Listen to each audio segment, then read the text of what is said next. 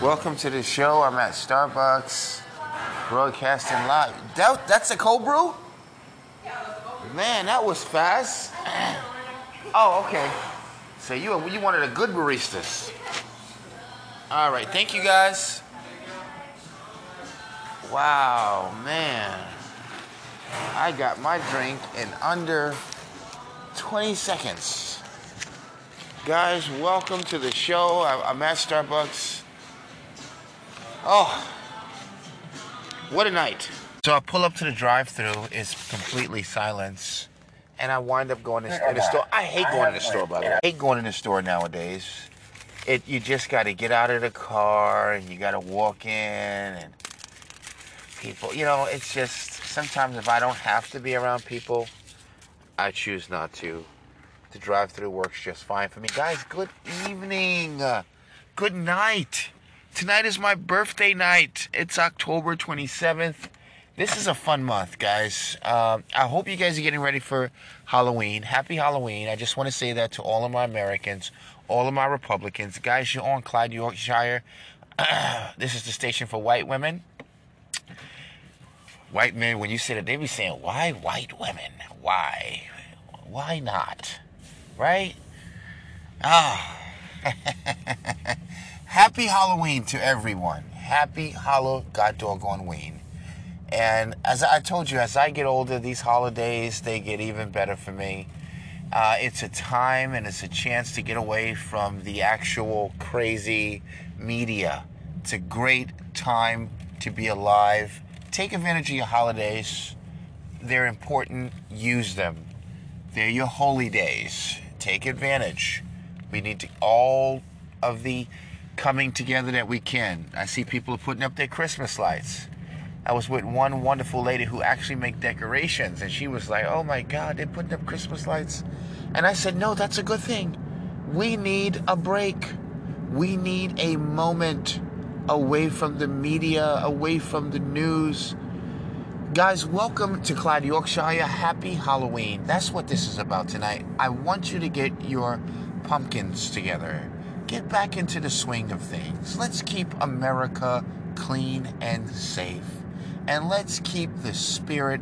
See, you know who's in the spirit. You know who people who, they start to show. It's like when you go to, respectfully, a Democratic or liberal gathering, you see a bunch of colors and a bunch of just people who are angry. They're disappointed.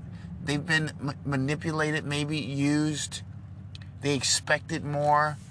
And they just look like an assortment of abandoned Americans. They just look like what the Democrats was hoping to have. A mob of people. A melting pot of angry people mad at everything but government. Interesting. But again, happy Halloween. For some of you who are not the biggest Halloween people, I don't mean any offense. Because some people, they be like, that's the devil holiday. That's when the demons come out, the monsters and everything like that.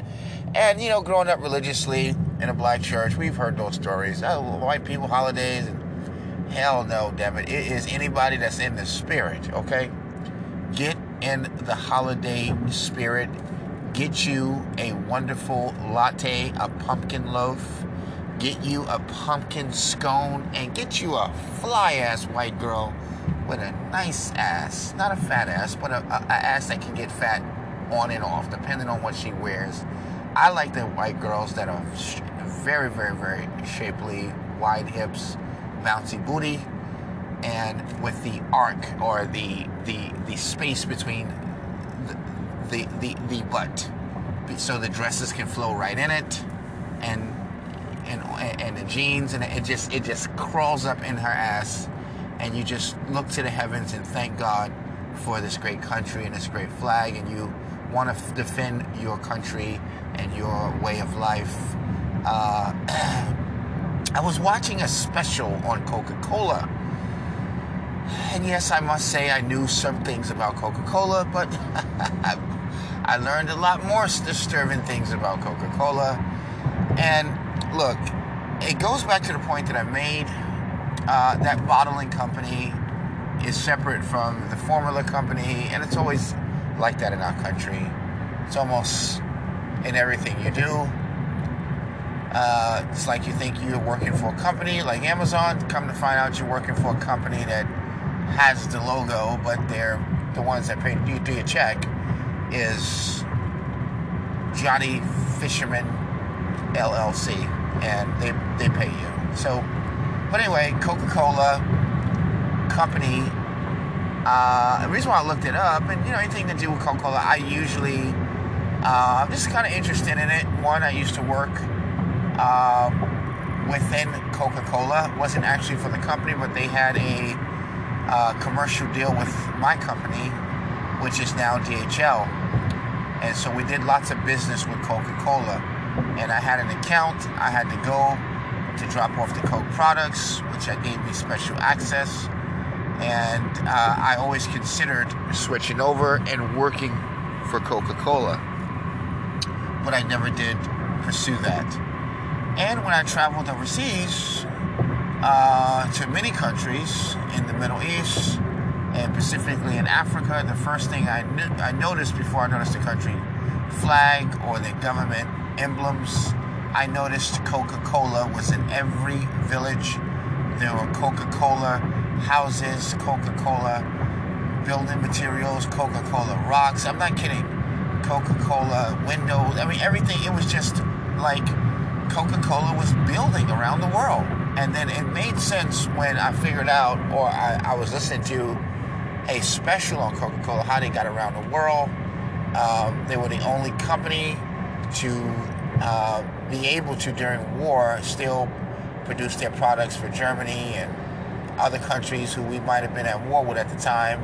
And because they couldn't necessarily push Coke inside Germany and still be considered a good company, they created Fanta, which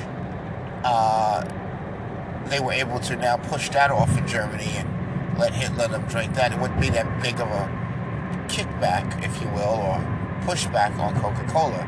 I just thought it was interesting because I grew up during the Coca-Cola Renaissance as well with the bottles, and it went away, and then cans came in. And I'm interested to learn a little bit more about cans, because that's still, I guess, considered a bottling company, but technically it's a can. Okay, so that might be another industry. I gotta look that up. But it was interesting because I grew up with the Polar Bear, Coca-Cola, Santa Claus, Coca-Cola, Coca-Cola Girls. They don't have that anymore. So what a new world we're living in. And I do miss the old days. I miss the 80s. I miss back in the days. I told you guys my favorite movie is The Never-Ending Story. And it's hard not to love this country to the T when you look back and you see all that you've known. Some of it is foolishness, but a lot of it is still dear to your heart. The California raisins and Coca-Cola, all of that stuff. Ray Charles, just an amazing time. And Coca-Cola is an amazing company. You have to give it to them. I thought the guru of marketing was McDonald's, and they are now. But Coca-Cola seems like they laid the foundation as it relates to McDonald's and their marketing strategies and schemes. And Coca-Cola became closely associated with polar bears, wildlife. Society was able to get themselves in the door. Christmas. So anywhere Christmas was going, the Coca-Cola was going. Amazing strategy. And I think that's something that I would like to share and teach with young black men. Look at some of these people in your country and in your life and in your world who, have done these amazing things, and stop letting color and people's rhetoric stop you from learning a thing or two from some great business people and some great architects and brokers and capitalists. I love to listen to people who, because the world gets simpler as you get older, and I've learned that it's a very simple place, but to get to the simple place, there's a lot of chaos to get to paradise. Guys, happy Halloween. Welcome to the show, Clyde Yorkshire. We just wanted to chime in just a little bit and say happy Halloween. We're beating the hell out of racism. Guys, we're going to wake up one day and we're going to be in a new world where racism is left behind. It's not allowed to go further. Tonight is my birthday in a few more hours, and Santa Claus just might bless me. And he might say, I found you a great, great, great, great night. Here's how it's going to go. And I might just be blessed beyond measure. And I am actually. So why am I saying I might? I'm calling it into existence. I am blessed. I'm blessed to be here in this great country. And we take for granted everything from our lights, our generators, our local libraries, our running water. Many Americans in ignorance who've never been abroad may consider what we have nothing, and we should tear it all down and burn it down for some crazy social cause. And they don't realize what's awaiting them, what's out there. There's nothing out there. And so don't tear down. That's the moral of this small story within a bigger story. Don't tear down the shit you don't have, because you might not get another one anytime soon. So what a great night. There's a little drizzle in the air. There's a nice breeze. It's a little, sweater weather. But it's still nice enough where you don't need anything. But this is romantic weather, if you ask me.